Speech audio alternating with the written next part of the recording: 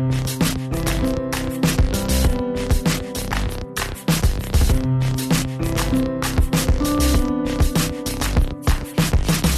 to Soccer 101, the podcast where we tackle the questions you never thought you had. Today, we're talking about the soundtrack to the beautiful game that augments the television viewing experience, soccer commentary.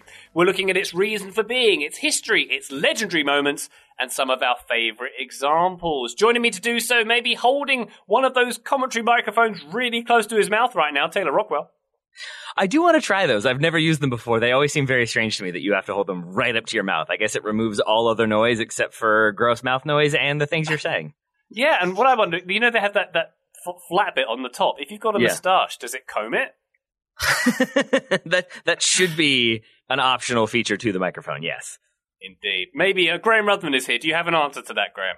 Yeah, I don't think I'm needing the moustache comber mic anytime soon. Maybe in a few years. But, yeah, I have to say it's something I have not thought about before. Those mics are pretty peculiar. Yeah, I think Manscaped need to make a microphone/trimmer of some sort. What do you think, Joe Lowry? I think that could have some alternate uses, but yeah, I think for what we're talking about here, that could work out really well, but again, just not for Graham. Excellent stuff. Let's move on swiftly from that comment. We're talking about soccer commentary. I'd like to go around the group before we start and ask if we actually like soccer commentary as a thing. I will say I do. I appreciate it as an art form. I think it's an important way to paint the narrative of a game. I think it can add to the atmosphere and the televisual experience, of course, when you have a good commentating team. And I also think, Graham, that it gives you a sense of comfort and familiarity. If I tune in and I hear Arlo White, or if I hear Martin Tyler or Phil Schoen, or the commentators that I admire, I know I'm in good hands. I know that my experience will be enhanced by them being present, Graham.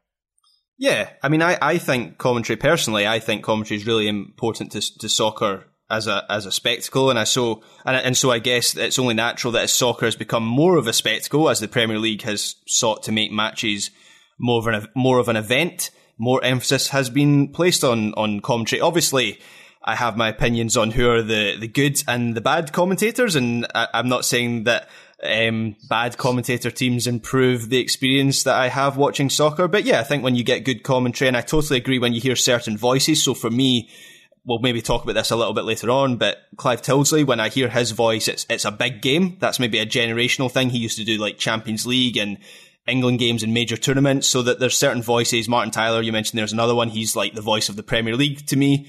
So yeah, absolutely, I agree with that. I think it can lift a spectacle. It's a yes from me, Clive. Taylor, I think it's also, one must appreciate how difficult a skill that commentary is. I've actually tried it before in the past. The first time I did it was, do you remember Steve Nash used to do charity games in New York? He did this like downtown in Chinatown, I think it was called. He'd have like Thierry Henry and Giuseppe Rossi and all of his friends playing in this game. I called one of these tournaments and then with Stu Holden doing colour. And it was very difficult, not least because it's a difficult skill in itself, but there was lots of basketball players, and I don't know anything about the NBA, and I had loads of notes with their photos on them, and it was very difficult, Taylor. Well, not knowing things about a sport didn't stop Steve Nash from being a commentator. I think it is pretty difficult. It is really challenging. And Daryl and I used to do them for Fubo broadcasts, for Rabble broadcasts. And then we would also do the play-by-play color commentary for the Richmond Kickers for 2 seasons. And we settled on that format because when I was doing the play-by-play, I would just constantly be like, Richmond with the ball. Now Louisville has the ball. Now Richmond. Like, it's really difficult to know the players and to say them with confidence, but not say it too often and not think like you're on radio. Finding the balance of informing versus letting there be silence versus having a little bit of back and forth. It's a really difficult line to walk without ending up just kind of talking about your opinions on what's happening over and over again. And that's where I think commentary can be really frustrating. If one of the color commentators has a negative opinion about a player or thinks something hasn't gone well in the first 5 or 10 minutes and then that keeps happening, it just becomes that thing that they're harping on throughout the game, and then that's when it can sort of detract from the game overall. I'm glad you mentioned radio commentaries there as well there, Taylor, because that's obviously, it feels like a completely different discipline, a radio commentator to a TV commentator. Obviously, I think my personal opinion is that radio commentary is the purest form of commentary, and I often think the excitement you can get from radio commentary is it can make a soccer match more exciting to listen to. And then I've often listened to the first half of a game in the car, thought it's the most exciting game there's ever been, gone in at half time, switched on the TV for the second half, and it's like a completely different game that's been described to me on the radio. So I think radio commentaries, it seems really, really difficult, because obviously TV, you kind of want the pictures to breathe a little bit and speak for themselves. Graham, that's so funny, because I had the exact same experience in 2010, because I was driving from Richmond to DC for work and then back. And so I would have ESPN radio on for some of the games. And then what I learned was that because of how they were doing it, I think they were in a more enclosed space, you couldn't hear the stupid vuvuzelas nearly as much. So then I started basically muting the TV and trying to sync it up so I could get the radio broadcast where you didn't have the vuvuzelas as much. And it is a different experience to listen to the radio where everything is high energy and every little thing is being discussed, versus on the TV broadcast where you get 30 to 45 seconds of silence. And if you're listening on the radio, you think like, I'm missing things. What's happening? I don't know. Versus if you're watching on TV, they've been possessing in the back for the last 3 minutes. Maybe we don't have to be like up in our seats discussing it. Taylor, I'm rescinding my invitation to my Vuvuzela recital next week. Frankly, if that's your attitude. Joe, how do you feel about commentary? You a sound up, enjoying the commentary kind of guy? No, I don't really like commentary. I feel like I get frustrated with color commentary, especially play-by-play. I really do appreciate, and I appreciate the skill, and it's even something I think I'd like to try my hand at some point. Not play-by-play, but color commentary. I just get so frustrated with a lot of the color commentary. It feels to me like old British player talking about old British things and talking about his experiences or her experiences that just don't really have a lot of value in a lot of context when I'm watching a game. So more often than not, there are exceptions to this that we'll talk about later, commentators that I do really enjoy for one reason or another. But a lot of times, if I'm trying to watch a game so that we can talk about it on TSS or wherever the situation is, I'm going to write about it, I'm going to mute the commentary because sometimes I don't think it's very useful. All right then. On that note, on this podcast about soccer commentary, let's get into the history, how it evolved. And I think, Taylor, we were discussing before, that the evolution of commentary, and we've discussed it already, is radio. According to my notes, the BBC first broadcast a game in 1927. Arsenal against Sheffield United, it was, this game. Fascinating note here that I was reading, that the sports broadcasting was so new at this point that the Radio Times, the radio listings magazine, published a diagram of a football field divided into 8 numbered squares. So while the play was being called, another voice would call out the numbers corresponding to the area of the pitch the action was taking place in, this allowing listeners to follow the match at home using their own grid. And that is thought to be the origin of the phrase "back to square one." That is wild, Taylor. I didn't know so that. Good. Wow, I did not know that either until this very moment. And now all I can picture is the "be sure to drink your Ovaltine" scene from A Christmas Story, where is it A Christmas Story? I think it is, where he's like having to decode the radio broadcast feels like an intense way to watch a game of soccer. Yeah, and back to square one. There you go. Yeah. That's where it came from. Following a grid on the radio broadcast.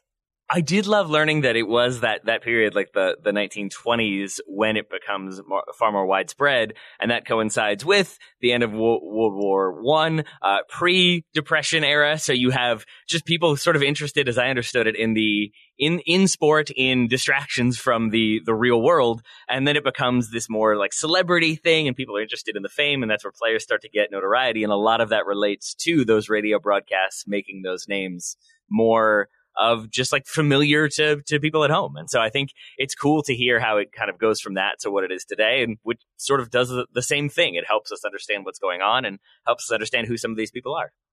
Joe, according to my notes, 16th of September 1937 was the date the first soccer game was seen on television in a specially arranged match between Arsenal's first and second team. I wasn't able to find out whether it had commentary or not, but have you found out anything about the origins of TV commentating? Yeah, it did start up right around 1936, 1937. I wonder if Arsenal and Arsenal's reserves were fighting for 8th in the Premier League at the same time. I know the Premier League didn't exist, but can't have been that riveting of a game. The first live televised football game was a lot later, actually. I don't know the specific reasons for that, but it was 1946, according to the research I've done. Barnet versus Wealdstone, which is just a phenomenal name for a soccer club. But they did start those broadcasts earlier on in the 1930s.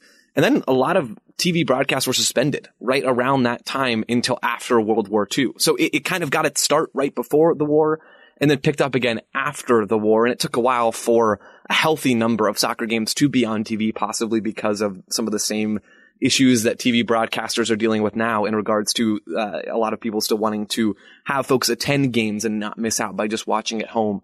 But right around the 30s and 40s, the art started and actually began.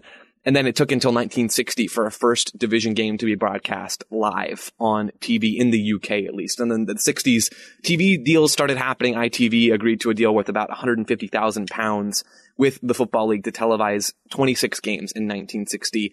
And it kind of took off from there. By the 80s, it was worth, the TV deals for English soccer games were worth millions and millions of pounds. And obviously we know now it's worth a lot more than that. Yeah. There was a pause in sort of broadcasting between 39 and 45. People were quite busy with other things during that period, Joe. Barnet and Wealdstone. God bless you, Joe. I love that. Is that not right? I feel like it's not I'd right. go Barnet and Wealdstone myself, but that's well, just me. a Baylor to you, sir. A Baylor to you, sir.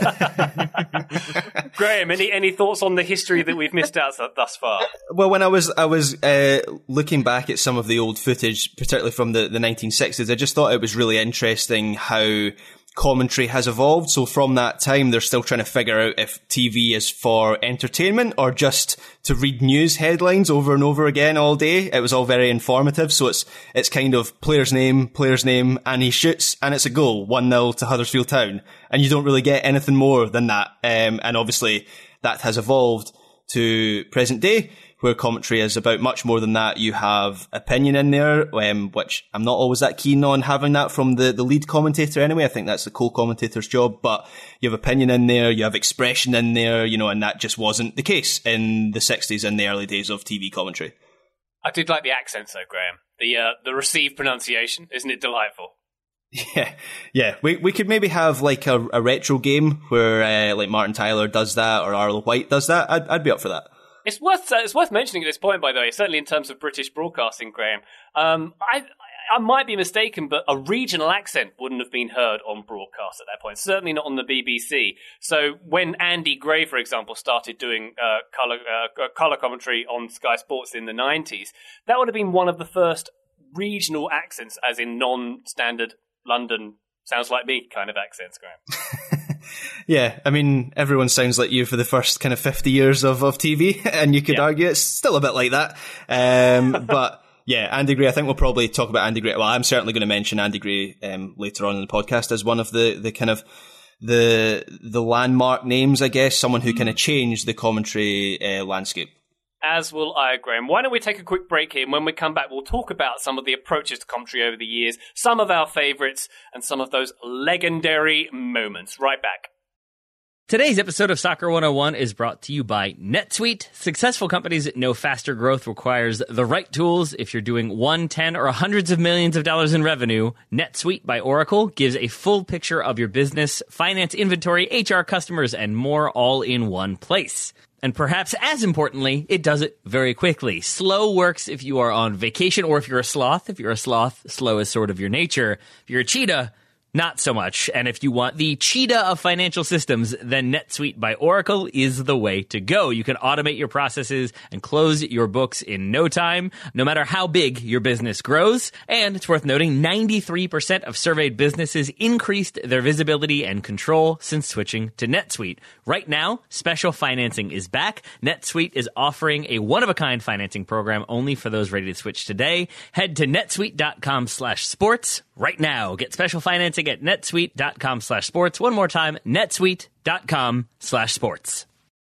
Welcome back to Soccer 101. We are talking about soccer commentary. As you mentioned, I think Graham mentioned this earlier, how different the disciplines are between radio and TV. And I think when we're talking about commentators who do a good job, Graham? Is it the ones who know when not to talk? It's the spaces in between. It's like music. Sometimes the spaces between the notes are as important as the notes themselves. And I think there are some commentators who might feel the air a little bit more, and maybe this might be a generalization, but in US commentary there's a tendency to keep speaking, whereas there might be a few more nuances and gaps left in the European commentary.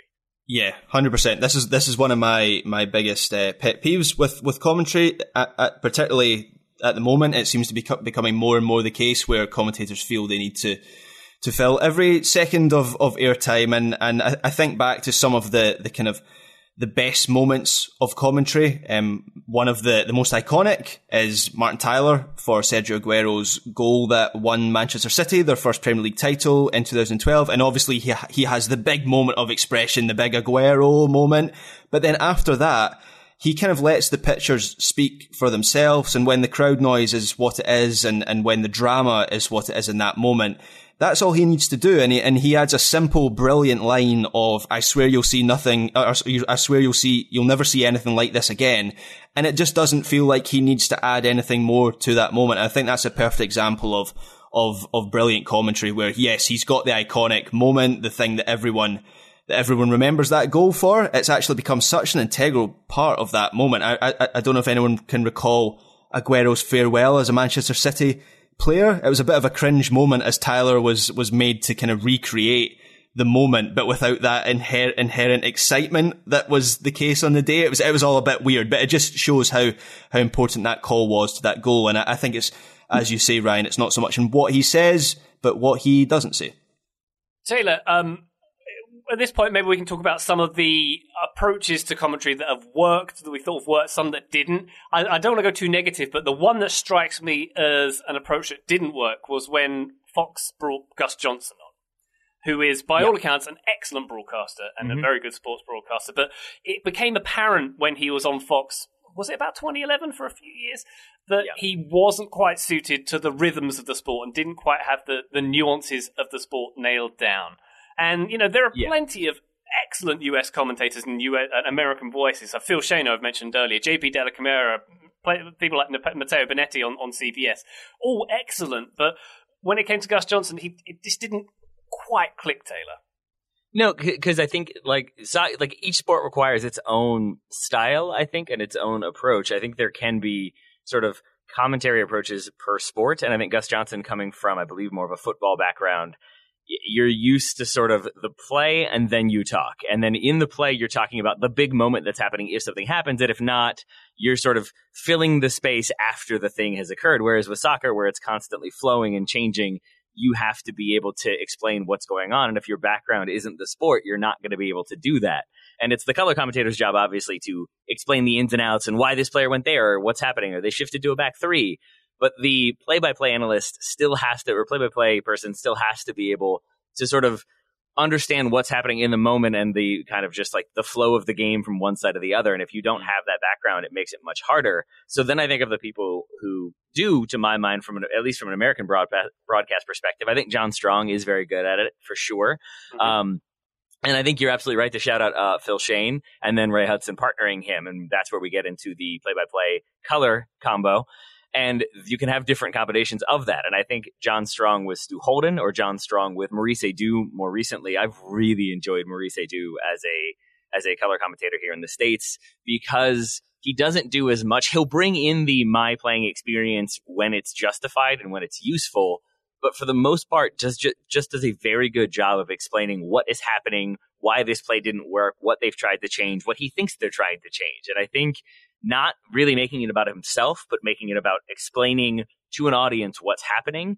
That is one approach that is really excellent. The Phil Shane, Ray Hudson approach is to entertain. And Phil Shane does a really good job of playing the straight man, while Ray Hudson talks about slippery as an eel and all those amazing things that he says that sort of give you that back and forth, that difference in chemistry, or that just difference in approach. It reminds me a little bit of Pat Summerall, John Madden, where you have one sort of telling you what's happening and then one talking about two buckets getting married, which is one of my favorite John Madden clips of all time that actually happened. They had a baby bucket. I'm sorry, what?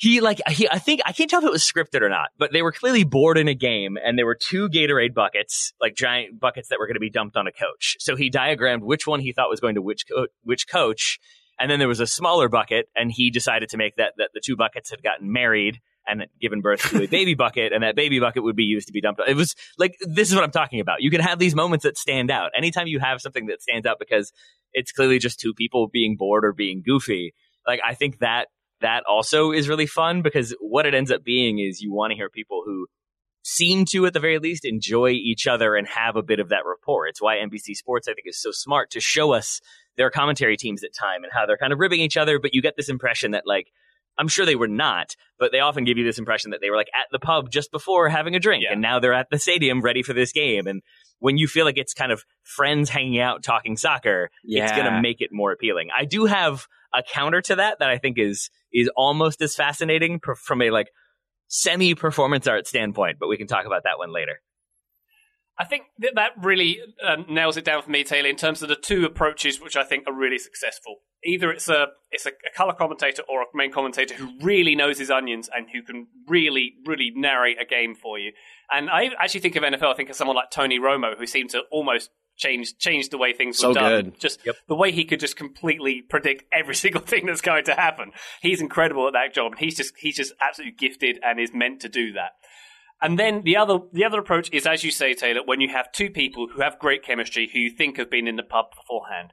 And I think Phil Shane and Ray Hudson have that to a certain extent, but it makes me think of some like Ian Darke and Steve McManaman on ESPN back before the NBC days doing Premier League in the States. They had such good chemistry. You could just tell they're having a really good time. They bounced off each other so well.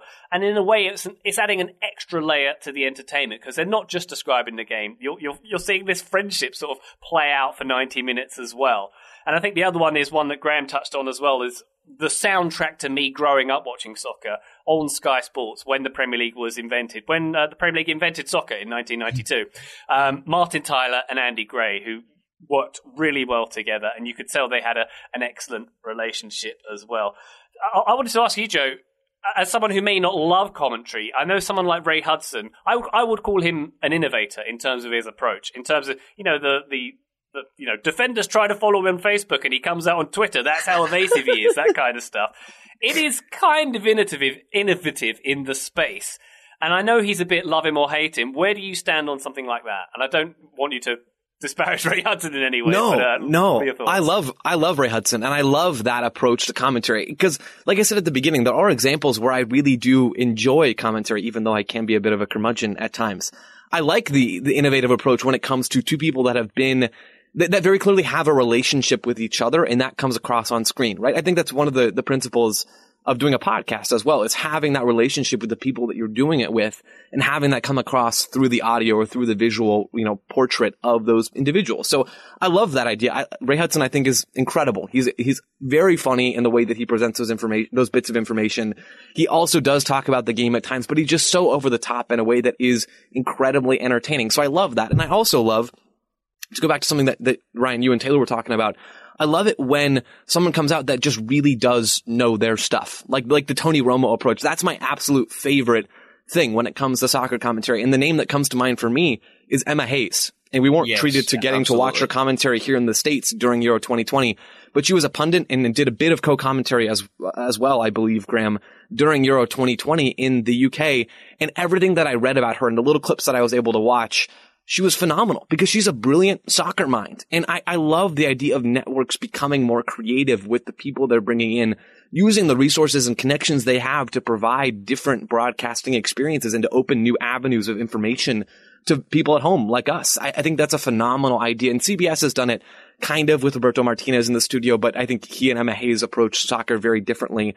And I love some of the stats and the different things that Emma Hayes presents, her experience coaching from the sidelines. I think I'd love to see more of that. Both, women's soccer coaches being brought in for men's tournaments or whatever, vice versa even, whatever the situation is, getting more information and higher quality information to people at home, I think is a great way to do it. And Tony Romo was a great example for the NFL. And Emma Hayes, I think, is the best example I can think of for soccer. Yeah. Graham, your thoughts on your favorite color commentary and commentary couples of, I mentioned Martin Tyler and Andy Gray, for example. I'm sure you have something to say about that. And Emma Hayes, of course, was very famously rude about AFC Wimbledon, but we can overlook that. I knew you were going to bring that up. Emma Hayes is down in my notes. She kind of changed the game a little bit at the Euros. She is the sharpest analyst on British Soccer TV, and it's not actually close at all. She's on a different level to everyone else. It doesn't feel like she's being smart for the sake of being smart either. She is a mid-match explainer, and you come away from a game feeling like you've learned something. So that fits into the approach that Taylor and Ryan were talking about, of someone who kind of explains things as it's happening. The other one that I have to mention, it would be remiss of me not to mention him, would be Ali McCoist. I think one of my least favourite. He's the completely other approach, which is, guy in the pub, guy you'd like to have a pint with. One of my least favourite things about the current crop of co-commentators, colour commentators, is how so many seem to be having the worst time. Like, you're watching soccer and getting paid for it. Maybe cheer up a little bit. Ali McCoist is Graham the Ruthven's antidote. saying this, by the way. That's true. I'm maybe slightly hypocritical there.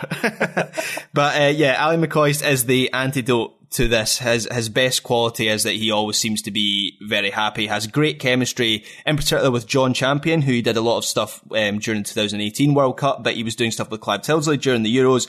He seems to just have a good chemistry with everyone. He has to be one of the most likable people in soccer. And he actually does, his soccer analysis might not be the sharpest, but he brings a lot of other research. So during the 2018 World Cup, I learned more about the history of Russia and the Soviet Union from McCoist than anyone else. He seems to really like his history. So, maybe that's not what you want for the final, but it's certainly what you would want for a group game that maybe doesn't pique your interest that much. And Andy Gray, I think, obviously, his British broadcasting career kind of ended in disgrace. But I think you have to mention him when talking about colour commentators, particularly here in the UK, because he was the king co-commentator to the point where he almost made that a role. Ryan, not to age you in any way, you're slightly older than myself, but I don't really remember co-commentary being as big a thing. It wasn't as big an emphasis until kind of Andy Gray and Sky changed that, and then it just became a requirement for everyone, not just to have a co-commentator, but to have someone who could give opinions and analyse games in quite a kind of bold way. Yeah, and it was a team between Tyler and Andy Gray. Martin Tyler is someone who is a very good professional broadcaster but never played the game, versus Andy Gray, who did. And they both offered different things, I think, Graham, is what it was. And I think this was... Do you remember the Steven Gerrard goal, the volley against Olympiacos? And I think it was Tyler with Andy Gray, but I can always remember Andy Gray, what a hit, son, what a hit. And he's screaming, like celebrating this goal for a Liverpool player, and Andy Gray, of course, who played for Everton. So it does show you how he can bring the emotion to it, and some of those lines that you hear in soccer commentary can stick with you as much as you visualise the goals as well. Which brings me, Taylor, to, should we talk about some of our favourite and the most iconic bits of commentary? For example, Taylor, may I say one thing really quickly, though? Yeah, because please do. It's like a quick wrinkle that I wanted to... I agree with everything we've said. The one outlier, if I'm in the mood for it, I think it is great, is when you have a play-by-play person who is doing a very professional job and they are unflappable and they are partnered with, and this goes kind of against what Graham was saying, I do enjoy when it's an unemotional color commentator, and usually a German, specifically Lutz Pfannenstiel, is one of my favorite ones for just, like, I can't remember the exact one. I tried to find it, but there was a game like a season or two ago when I think it was an American doing the play-by-play, and it was something like, Dortmund are creating very good chances, but they aren't taking them. Holland with a great chance there. Lutz, what do they need to do better? And there's a half Mississippi pause, and then, they should score. And then it's like, and Mainz have the goal kick. And it's just like that. It's just very like dry and to the point. And you can tell he's making a joke, but then not laughing at his joke. Yeah. But those sort of very dry moments that then when the play-by-play person is not affected at all and just continues on, it is almost performance art levels of hilarity to me. So I do enjoy that one, but that's less to do with being informed.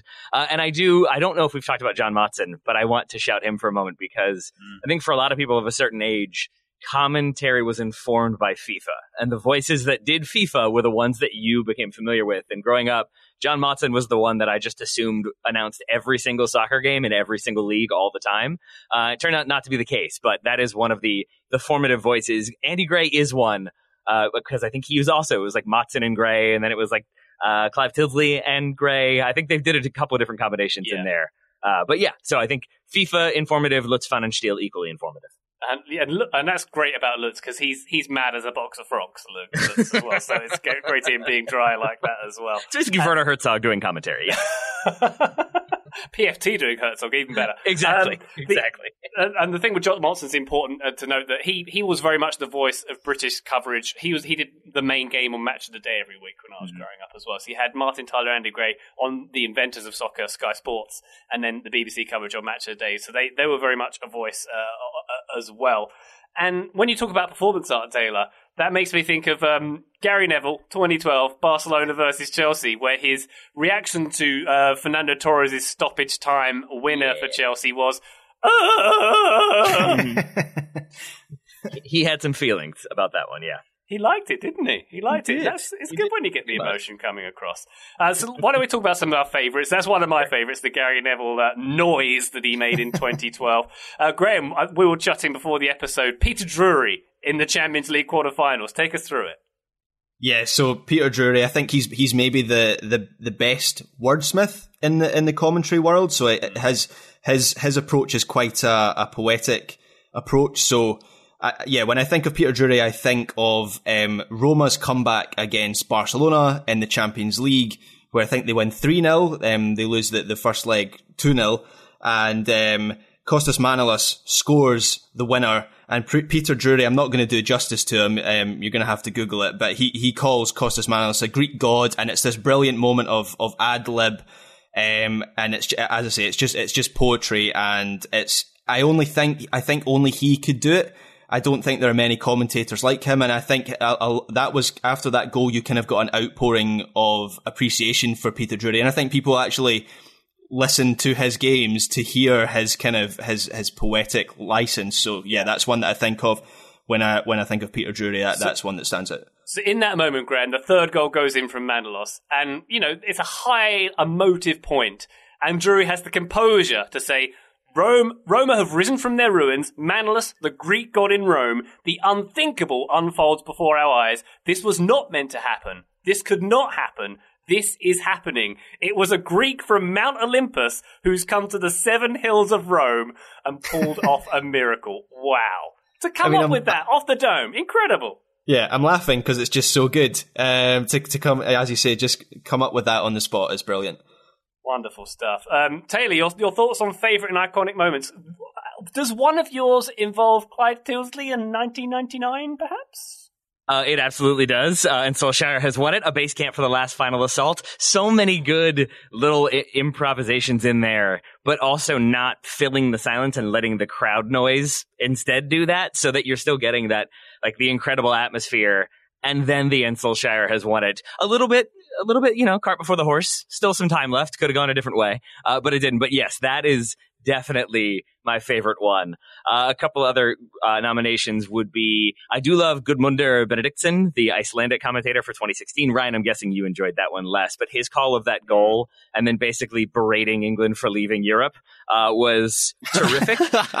Andres Cantor probably deserves a shout for, as far as I know, or at least in my understanding, he is the one who started the saying goal for 40 seconds. Maybe that existed and he's just the one that made it most famous to me, but he is legendary for that. So I think that call, just sort of being so big as it is, I think he deserves a shout. If I can jump in on the goal for 40 seconds, was that not a trick to have commentator look at their notes, compose themselves for what they say next? Oh yeah, but it works really well, and then it becomes performative in how long can you go without making it sound like you're trying, because you never want it to be the person. I've heard that a few times, people doing their best impression of it but not getting enough breath, so that the end is like, oh, like they're like losing it at the end because they need to breathe so much. Yeah, and then they become Gary Neville, exactly. And a man who really let the emotion take over, Jack Van Gelder. Ryan, I think you wrote a listicle about some of the greatest moments in commentary. This one did make it, and I agree. This would be the Dennis Bergkamp goal in 1998 when he is so overtaken by the moment and it's an incredible goal. It's 3 touches off a 70-yard ball and he scores off of a volley after megging a player. It's amazing, but he screams Dennis Bergkamp between 10 and 400 times. And it's just, if you've never heard it, it's just so high pitched and so emotional. And I picture him running around the stadium while yelling that one. And that one is amazing. So you get those great moments. But yes, I think it's Clive Tildesley. I can never say his name properly because there's way too many letters in weird places. Yeah, Taylor, just going back to the Tildesley one for the 1999 final, I was looking back over at highlights of that, and sometimes in soccer highlights, commentators record their commentary after the fact, so they'll give teasers before things actually happen. And this is such a perfect call from Tildesley. It's like he's done that, but he didn't. He did it live. So before the equaliser, he says, can Manchester United score? They always score. Then they score. Then before the corner that Solskjaer scores the winner from, he says, you have to feel this is their year, or words to that effect. And I just think that makes, it's not just in the end Solskjaer has won it, it's everything that comes before it. It's a 3-minute section of brilliant commentary. And I have to mention a favourite of mine has to be Peter Martin's commentary for James McFadden's winner for Scotland away to France in 2007. I had to mention it. It's not a textbook piece of commentary, but it's synonymous with the goal because it reflected kind of how, at that moment, an entire country went crazy. He loses it. There's a point at which his voice is so high-pitched, it's essentially a dog whistle. And as I say, it reflected the insanity of that moment. My friend, I remember celebrating that goal. He punched his hand through a wall through a door, in celebration. At that point, we were 3 games away from qualifying ahead of the 2 World Cup finalists of the previous year. So it was a brilliant moment. And, not textbook commentary, but it's just brilliant. Joe, has commentary ever forced you to punch through a door in any way? It hasn't. Maybe someday it will. Right now, I still have all of my knuckles, and they all work. Yeah, in rage, Graham. That's probably closer to the reality. Indeed, gents. I think we've certainly done a good job of talking about soccer commentary, the art thereof, and mentioning our favourites. If I could finish on the best one ever, 1966 World Cup final. Young man named Kenneth Wilson. I knew you were going to do that one. Graham's sighing already. Here it comes. You'll know what happened here. England against West Germany. It's England are 3-2 up. Some people are on the pitch. They think it's all over. Goal goes in. It is now. Is there anything more perfect than that? No, I don't think there is.